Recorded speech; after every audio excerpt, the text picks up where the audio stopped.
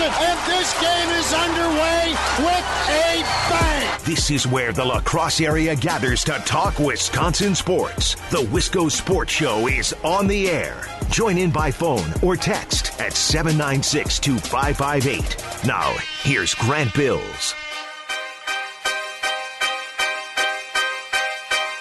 It's been since last Wednesday since we've talked. A couple early Brewer starts on Thursday and Friday, so unfortunately, we haven't had a chance to chat. A lot going down. A lot has happened since last Wednesday. Both with the Brewers, they've got a couple series under their belts since then. They've been playing pretty good. We have a lot of Brewers talk today. Since the last time we have talked, the NBA Finals have also gotten rolling as well, including Game 2, which was last night. That series tied one game to 1. I want to talk a little bit about that. Maybe you're not an NBA fan. Maybe you were just following along for the Bucks, or maybe you were never on board with the Bucks. Anyways, if that's the case, we have tons of Brewers talk today. We got a bunch of things to talk about, including a couple roster moves they made. One very unpopular. If you haven't seen already, the Brewers sent down Keston Hiura.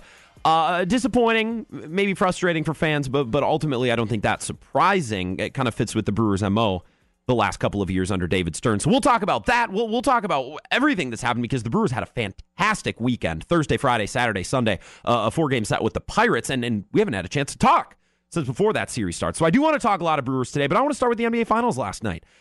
I don't know how you approach your sports fandom. I think we all could say we have a favorite league, a favorite sport, certainly favorite teams, right? I mean, this is the Wisco Sports Show, so I would imagine a lot of your favorite teams are Wisconsin or maybe mixed Minnesota teams, maybe some Chicago teams in there.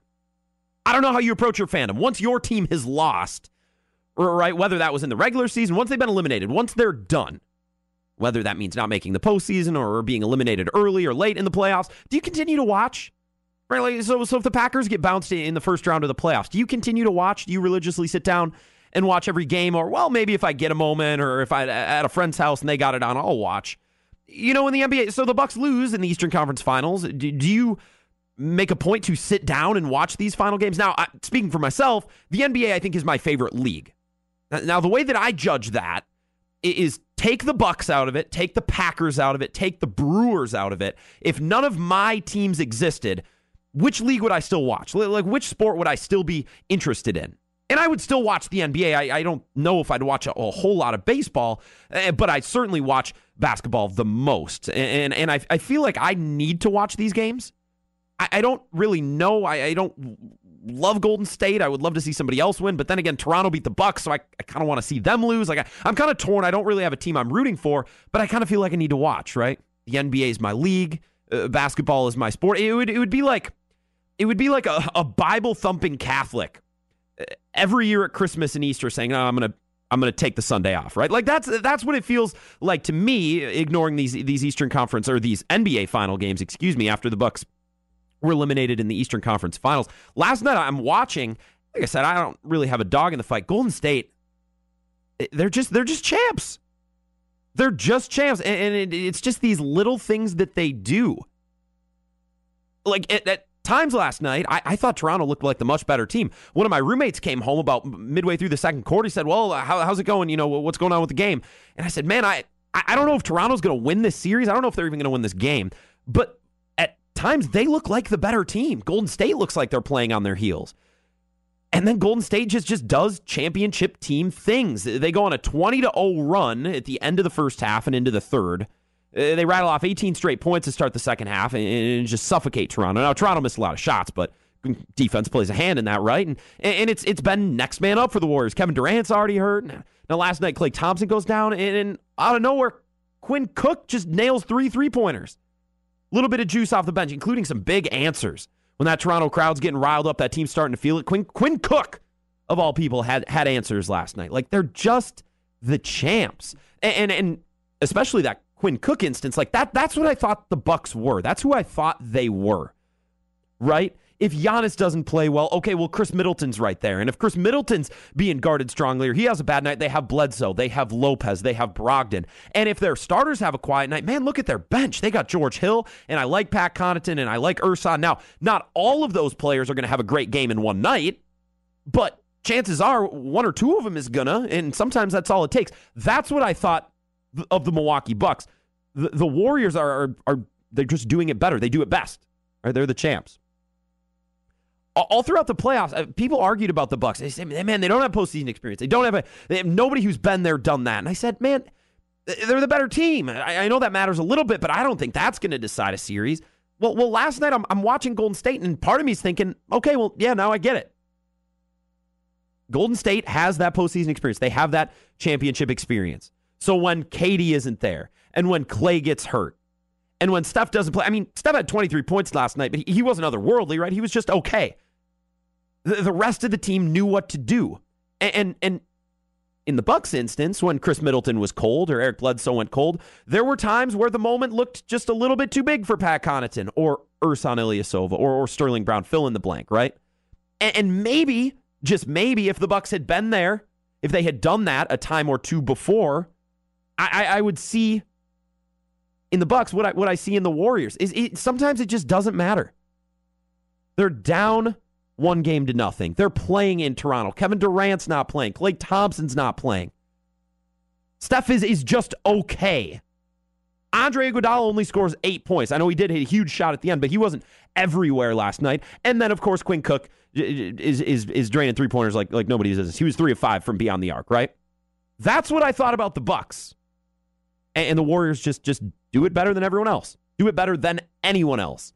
And they tied up the series 1-1 last night. Like I said, I don't have a dog in the fight. I was wrestling with myself last night because there were moments in the game where I'm like, man, I want to see Golden State win because I want to see Toronto lose. Right? Toronto beat the Bucks. I do not want to see their fans. I do not want to see their players. And I certainly don't want to see Drake celebrating an NBA championship, right? And then there's also moments where I'm like, man, Toronto's basically Milwaukee. They're the team they're the underdog. They're the small market team who's done everything right this year, and they had to go all in for Kawhi Leonard, and everything's lining up. I want to see them win, and I was going back and forth. And I don't know. Like I said, I'm going to watch all these games because I love the NBA. And I made the comparison, like me skipping the NBA Finals games or a diehard NBA Finals or an NBA fan skipping the Finals just because their team's not in it would be like the hardcore Bible thumping Catholic just not going to church on Christmas and Easter. Like it would make no sense, right? Like this is what we wait all year for. I know the Bucks couldn't quite make it to the finish line and actually put themselves in the finals, but hey, I'll be watching. I don't know how you handle your fandom. That'd be an interesting conversation. Do you continue to watch once your team has been eliminated? Do you make a point to sit down and watch? Do you stay focused on the league, or do you kind of separate yourself, do other things?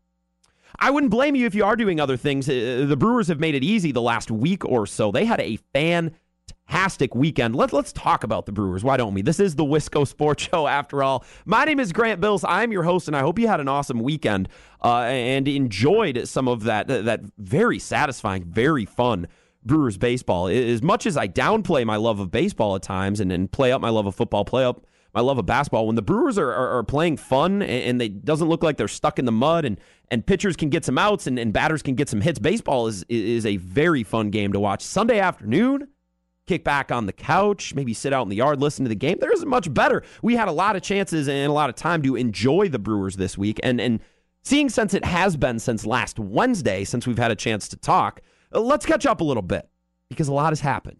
A lot. You don't want to miss out, right? We got to stop and smell the roses. It's a 163-game regular season. The more you focus on the finish line, the more you obsess about the finish line, which comes at the end of the summer, you're going to miss all the fun that happens in May and now in June as we sit here on June 3rd, and the Brewers are in first place. That wasn't the case on Wednesday. A lot has happened. So let's catch up. Let's talk about it all coming up next when the Wisco Sports Show returns. Presented by, of course, Play It Again Sports. You're listening to WKTY.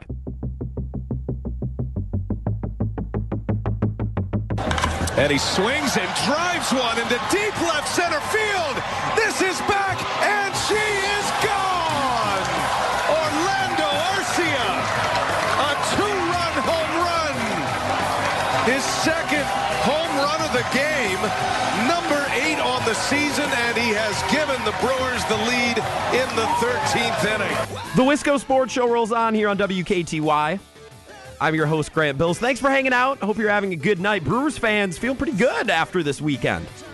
Taking 3 of 4 from the Pirates. They split a 2-game set with the Twins last week, who maybe some doubters, maybe some people thinking, we've seen this movie before, not only with the Twins, but Teams like the Mariners, teams, heck, like the Brewers, who get off to a blazing start and then never are really able to finish the deal or kind of fizzle out. The Twins, at least from everything we've seen, they're not cooling off. They're not slowing down. They are the real deal. And just being able to split that pair last week alongside winning 3 of 4 in Pittsburgh, pretty good week for the Brewers, right?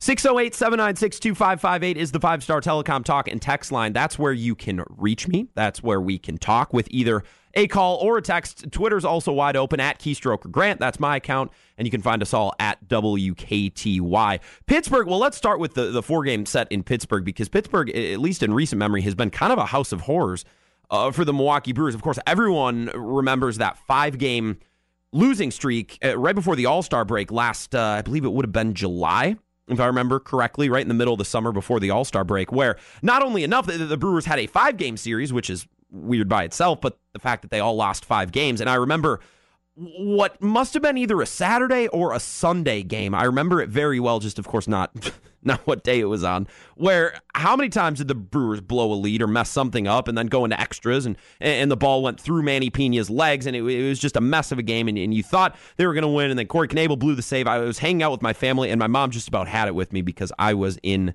well, just about as bad of a mood as one could be in, considering what was going on with the Brewers, just trying to salvage what was left of a really, really rough stretch going into the All-Star break as the Cubs are climbing right there. And what was an excellent first half of the season last year for the Brewers, especially for the likes of Jesus Aguilar, kind of went down the tubes in those last couple of days. So, you know what, Mother, I was right to be in a bad mood. Maybe the yelling was a little bit uncalled for. But Pittsburgh's been bad for the Brewers, right?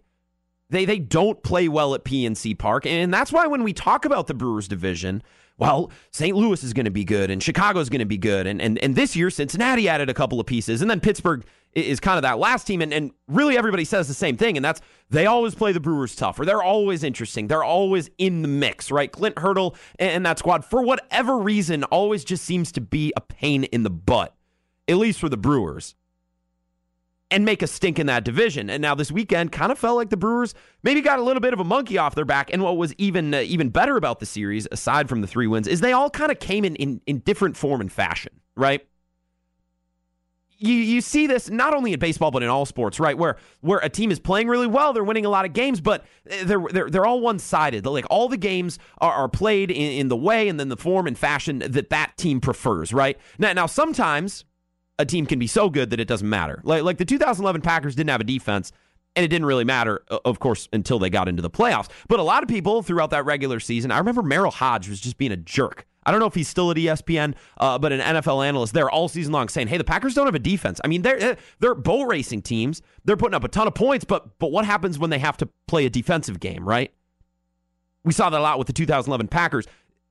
That should give Brewers fans a little bit of solace, knowing that in this past weekend they were able to win 4-2. They were able to win 12-10 in extra innings, and they were also able to win 11-5.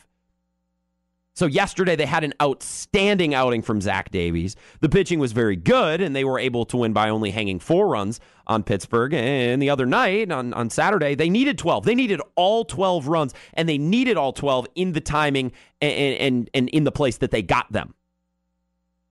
That Orlando Arcia home run that I just played came in, what was it, the top of the 12th, or did it go to the 13th inning? 13th, yep. Just an absolute, just a bomb. And Orlando Arcia is starting to hit the ball pretty well. That was one of my big takeaways from this weekend. And a lot of people are talking about it today is the stretch that Orlando Arcia has had. Now, that 13-inning marathon was one of the more entertaining Brewer games I've ever watched. They won 12-10 in the 13th. Now, the win went to Adrian Hauser, who had a gutsy performance in extra innings, but you had 2 home runs from Orlando Arcia, and you had home runs from Mike Moustakas in that game as well. It was a very back and forth here and there, and of course Keston Hiura forcing it into extra innings in the top of the 9th, tying it at 10 apiece. We'll talk more about Keston Hiura coming up soon enough. Orlando Arcia with 2 home runs, and he played very well in the last week, and has just, outside of a game or 2 or a little mini stretch here and there, has had a very good season. I heard a lot of people as I was making the rounds on Wisconsin Sports Radio this morning, including Dave and Scrady, 6 to 9 every morning, here on WKTY. and I listened to Bill Michaels this afternoon. I only heard 15 minutes of Bill Michaels and Radio Joe today, and they were talking about Orlando Arcia, right, and the good things that he's doing at the plate.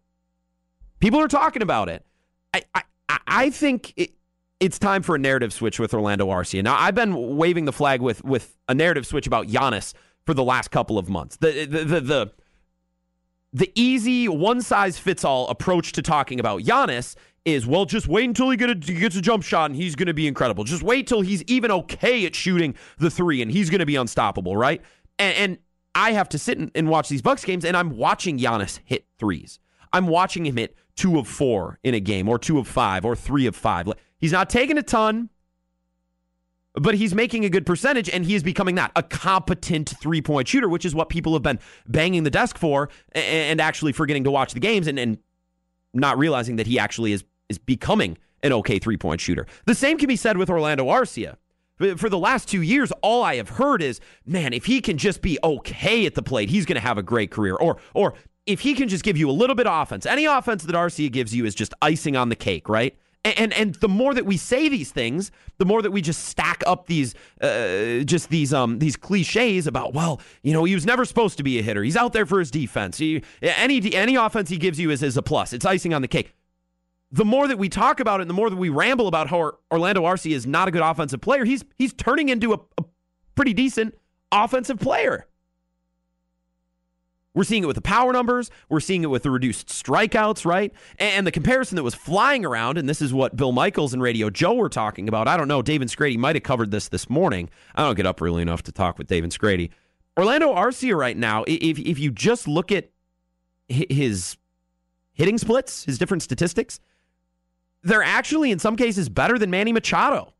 And batting average and hitting numbers can be difficult sometimes, right? I'll be the first to admit, batting average is pretty understandable. I feel like most average baseball fans can understand average, right? 300 is great. Anything above 300 is superb, right? If you can be above 260, 270, that range is pretty good. As soon as you drop below 250, it's not so good, right? Like, okay, that was the most basic, that was the most generic explanation of batting average possible. But you understand, right? Statistics like OPS, right, are sometimes hard to swallow. Like, oh, you have an OPS of 800. Okay, well, that sounds pretty good. I guess I wouldn't know. Sometimes you need to compare it and compare these statistics with the statistics of another player, right? Sometimes that helps us put it into perspective. Well, Orlando Arcia, when you compare his splits, compare his statistics with Manny Machado, they're pretty damn close. Orlando Arcia this year has 197 at bats. Manny Machado, 208. So difference of less than 10. Or a little bit more than 10. My bad. Batting average for Orlando Arcia, 264. Manny Machado, 255. Okay. He's got him there by 9. That is less than 4. That math I can do. He's got 8 home runs, which nobody considered Orlando Arcia a power hitter. Now, we saw a little bit of it in the postseason at the end of the regular season last year, but I think some of us attributed that to he got lucky, he got hot at the right time, and let's face it, a lot of Brewers got hot and lucky at the right time last year, the end of the season and into the postseason. So I think it was easy to lump Orlando Arcia and his surge of power into that group. Well, at least so far, through June 3rd, he's continued to hit the ball with power. He's got 8 home runs. Manny Machado, who's one of the bigger sluggers, was probably the second biggest name on last year's free agent market besides Bryce Harper. He's got 9. That's very comparable, almost identical. Orlando Arcia's got 25 RBIs. Manny Machado has 27. I know statistics can sometimes be difficult to understand and to put a finger on. That's just one comparison. I'm not saying Orlando Arcia is better than Manny Machado. That's not what I'm saying. But I am saying Orlando Arcia, I don't think I don't know if we can now talk about him as a bad offensive player. I don't know if we can continue to use these cliches, these generic takes where you say, well, if he can just be okay on offense, if he can just give you a little bit, man, he's going to be a good player. Anything he gives you is icing on the cake. Well, the more we say that, the more we continue to ramble on about how Orlando Arcia is a bad offensive player. He's becoming a pretty decent offensive player. And of course, it helps that Lorenzo Cain and Christian Yelich and Mike Moustakas and Yasmani Grandal make Orlando Arcia's life easier by allowing him to hit near the bottom of the lineup. Bottom of the lineup has produced in spots for the Brewers so far this year, like with those 2 home runs in that marathon game on Saturday night when the Brewers and the Pirates went 13 innings. I think Orlando Arcia's offense and Giannis's three-point shot are very similar case studies. In the narrative has become so set in stone that Giannis can't shoot threes, that Arcia can't hit the ball, that the more we bang the desk and the more that we continue to say that, these players are improving. They're getting a lot better in the area of their biggest bugaboo. Man, Orlando Arcia's become a really, really fun player to watch at the plate because he hits with a little bit of swagger. That home run that I played, which put them up 2 runs in the 13th inning, man, he crushed that. And it wasn't an ugly hack of a swing that just barely got the ball in the right spot and just barely swung over the fence. Man, he was swinging with confidence. He attacked that pitch. He looked like a hitter, looked like he had a little bit of swag. I'm not saying Orlando Arcia is Christian Yelich or that by far he's Manny Machado, but his numbers are no longer mediocre. They're no longer below average. He's become a pretty reliable and a pretty consistent part of this Brewers batting order. Let's give the man some respect, right? Orlando Arcia, no longer a miserable offensive player. Yes, absolutely. Give it up for Arcia. Been fun to watch, and a huge part of the reason why the Brewers were able to take 3 of 4 in Pittsburgh this weekend. Let's continue to talk about the Brewers. We missed out on a lot last Thursday and Friday when we were not able to discuss here on the Wisco Sports Show because the Brewers were playing early. And now a big move came down today. We all knew that it was kind of Groundhog Day. Travis Shaw's ready again off the injured list, ready to come back up and join the club. Well, who's going to get sent down? The more you think about it and the more we talked about it, man, there's not a great option. You're not going to send Aguilar down. You're not going to send Thames down. You don't want to keep Shaw in the minors, or at least we didn't think the Brewers would. So maybe it needs to be Keston Hiura, and it was Keston Hiura. He was sent down earlier today to the ire and to the dismay of many Brewers fans. I was kind of preparing myself for this, as I'm sure lots of you were as well. Let's talk about it. Let's. It's going to hurt. But let's talk about it coming up next. This is the Wisco Sports Show, presented by Play It Again Sports. Back in a moment here on WKTY.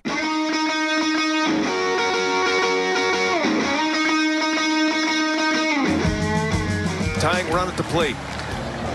And Hiura sends one deep to left. And this game is tied. Keston Hiura. A 2-run blast. Number 5 on the year. And it's 10-10. Are you kidding me? Not kidding.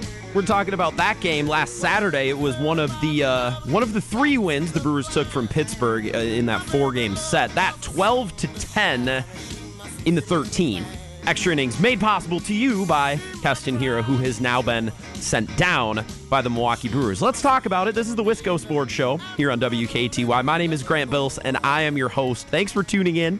Thanks for hanging out. A lot of people were upset, and rightfully so. When the Brewers made that announcement today, I think the sentiment of many was, oh, here we go. Cue the angry Brewer fans. And look, you have a right to be frustrated. You have a right to be angry. I found myself, and we talked about this, when Keston Hiura came up, I said, I'm running to the TV when he comes up to hit because this guy has been talked about and raved about and put on the cover of magazines. I want to see what he's got. So to me, Keston Hiura was a little bit of a draw to make sure that, okay, in the 4th inning of a game on a Tuesday night, when I got a million other things going on, I have to sit down and watch because I want to see what Keston Hiura can do. So as a fan, I'm a little bit disappointed because he was a lot of the reason the last couple of weeks why I've been so drawn, why I've been so interested, because I want to see if he could keep up. You remember his first game, he had a couple of hits, and like he came out of the gate hot, and I'm, okay, well, can he keep it up? What's he going to do? I've found myself tuning in sometimes specifically to just see what's going on with Keston Hiura. It was a productive first stint for Hiura in the majors. Certainly will not be his last. In 17 games, he hit .281, gave you 18 hits, 5 home runs, and 9 RBIs. And that home run from Saturday night, the biggest of the bunch, that tied the game at 10 to force extra innings, where Orlando Arcia, of course, who we just talked about, had the opportunity to not walk it off, but put the Brewers in a position to win then in the bottom and close it out, which they did. If you want to talk Brewers, you can. The 5-Star Telecom talk and text line is open, 608-796-2558. Twitter, @KeystrokerGrant. You can find us all at WKTY. We all kind of knew a move was coming. We didn't know if this would be the move. But if you asked me this morning, Grant, who do you think the Brewers are going to send down to make space for Travis Shaw? Of course, you could also argue that the Brewers didn't have to do anything. You could keep Travis Shaw in the minors. He's got options and let him work out his stroke because he hasn't exactly been tearing the cover off the ball in the minors either. I know that's not always what it's about. The results is not about the results. It's about the process. So that's only one factor. But you could also argue that the Brewers could leave Shaw down there. So there's a lot of ways they could have gone about this. None of them were really perfect because you're either sending down somebody who is kind of above the minor leagues. Like the Brewers don't want to do Eric Thames like that. They don't want to put him in San Antonio. They don't want to do that to Travis Shaw either. But you can't send Jesus Aguilar down because he would become available, and somebody's obviously going to claim him on waivers. You're not. What are you going to send Mike Moustakas down? Like you're obviously not going to do that. You're not going to send Hernan Perez down. You're not going to do anything with him. So Keston Hiura was kind of this burden just kind of fell on him, regardless of his performance. I'm sure the performance made this decision harder for David Stearns, and it's definitely going to make the reaction from Brewers fans all the more unpleasant and filled with spite. But I think this was an expectable move. Today, David Stearns talked about it a little bit, and this kind of goes along the same lines of what we just talked about. He told reporters, "We believe that Travis has earned the right to play at the major league level right now, and he's healthy. He's gone and done his rehab assignment, and we believe that it's time for him to come back." So, kind of along the same lines of what we were saying, you can't send someone down into the minor leagues without, to put it in a weird way, without doing him dirty, right? You don't want to do that to Eric Thames. You don't want to do that to Travis Shaw because he's been a great major leaguer for you the last couple of years. You don't want to throw him under the bus, right? You don't want to put him in the minors, and that's fair. And I think that was a lot of the motivation behind this move. Stearns was asked, does this make the team worse? Like, does this hurt the team? And Stearns says, "I think we have to keep in mind that this is a long season, and preserving organizational depth, preserving options throughout the entirety of the season is something that we think is really important. It's something that we have focused on over the last couple of years, and it has served us well. It behooves us to make sure we have as much depth and as much flexibility as possible." So that was tweeted out by Adam McCalvy, beat writer for MLB.com, Brewers.com. You can follow him on Twitter if you'd like, at Adam McCalvy. And I appreciate those quotes because it kind of gives us a little bit of an image, maybe a little bit of a peek behind the curtain of the mind of David Stearns and the motivation. Because by the numbers, take the names out of it, take the players out of it, just looking at the numbers, there's no reason to send Keston Hiura down. He had 18 hits in 17 games. He gave you 5 home runs and a handful of RBIs as well. Almost double digits, 9 RBIs, hit 281.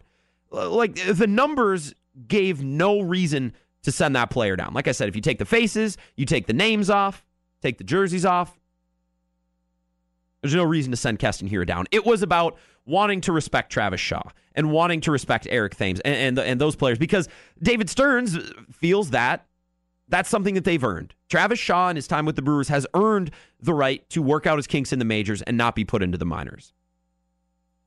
And I think those quotes tell us a little bit more along those lines. You can make an argument to send Hiura down. You can make an argument to keep him up, just like you could do for Shaw. I was thinking about this morning. If I'm David Stearns and I'm making essentially a pros and cons list of keeping Hiura up or sending him down for Shaw, right? So keeping Hiura up, I mean, the argument, the proof is in the pudding if you just want to look at the statistics. Like I said, 17 games, 281, 18 hits, 5 home runs, and 9 RBIs.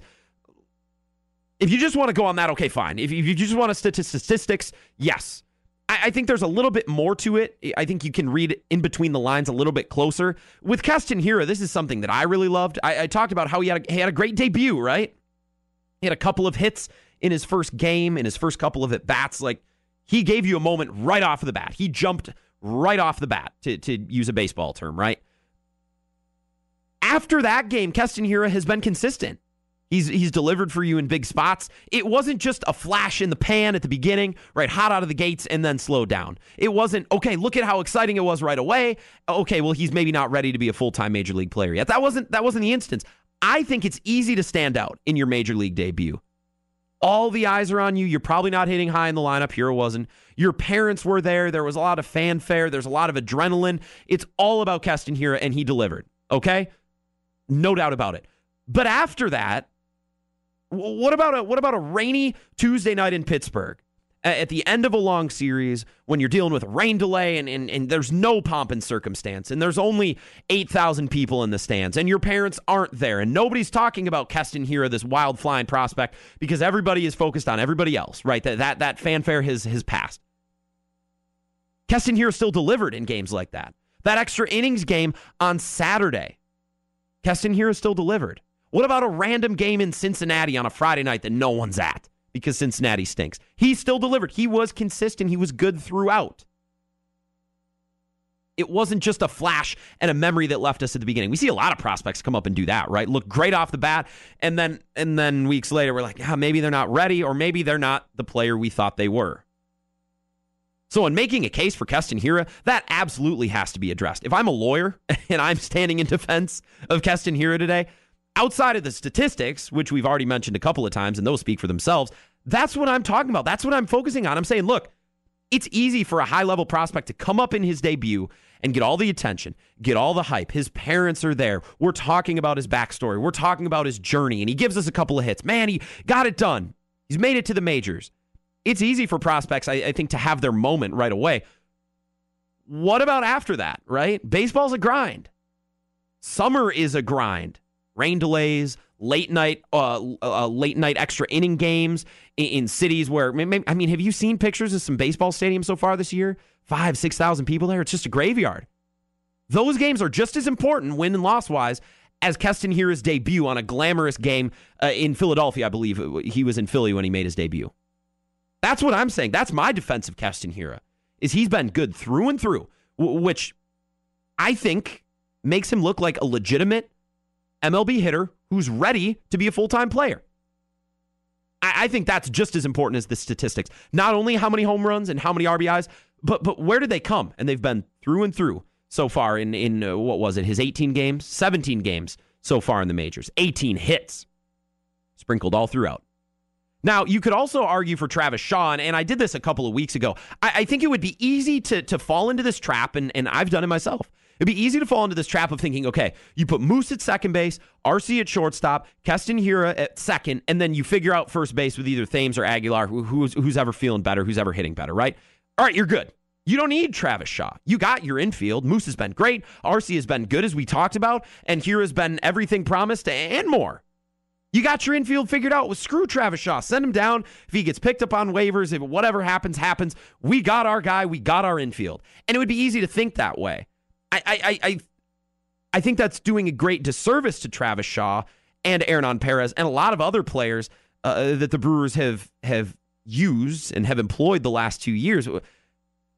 A couple of weeks ago, I believe this was 2 weeks ago, we were talking about Travis Shaw, and it's Keston Hiura time. It's Mike Moustakas time, and we're saying Travis Shaw just might not be part of the future. And I said, wait, hold on. Let's look at last year's run for the Brewers, okay? In 2018, whereas we all know they made it to Game 7 of the NLCS, they had Travis Shaw at third, and they said, we can get better. Let's get Mike Moustakas. We'll figure it out. All right, Travis Shaw's at second. We have Orlando Arcia. Well, we also have Hernan Perez, who's a great role player. And we have our first baseman in Aguilar, and Thames is a good backup as well. Not really in the postseason, but they used him plenty. But what other moves did they make? They had Domingo Santana, right? They had these depth players. They went out and got Curtis Granderson. Did they really need him? No.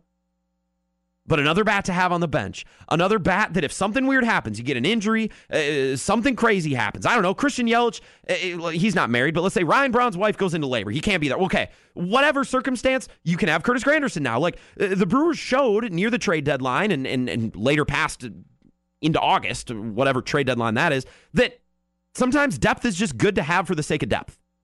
Now, I'm not saying Travis Shaw is the second baseman of the future for the Milwaukee Brewers because I think it is Keston Hiura, but last year should tell us it takes more than your starting 4 infielders and your starting 3 outfielders. You want options to go to on the bench. You need Travis Shaw. You need Travis Shaw to be hitting well. You need Mike Moustakas to be playing well. They might need Keston Hiura down the stretch. They're going to need everyone. It takes a village. Last year's a great example. Last year sets the precedent that it takes more than 4 infielders. You want your utility man, Hernan Perez. You probably want a backup corner infielder.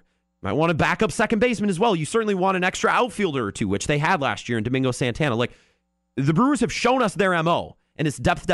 They're not giving up on Travis Shaw. And I think that's really what this is about. They know Keston Hiura will be there, right? He's not going anywhere in the next month or two. They need to get Travis Shaw right because they need him to be right if they want to try to recreate what they did in the postseason last year. Brewers have got time. They want Travis Shaw to be a part of things. I want to continue to talk about the Brewers. We got to take a break, but I want to continue to talk about the Brewers, especially starting pitching-wise. Well, we'll talk about here. We'll talk about Shaw as well, and maybe we'll get to some of your texts and calls off the 5-Star Telecom Talk and Text line, 608-796-2558. Final segment of the Wisco Sports Show coming up next, presented by Play It Again Sports, right here on WKTY.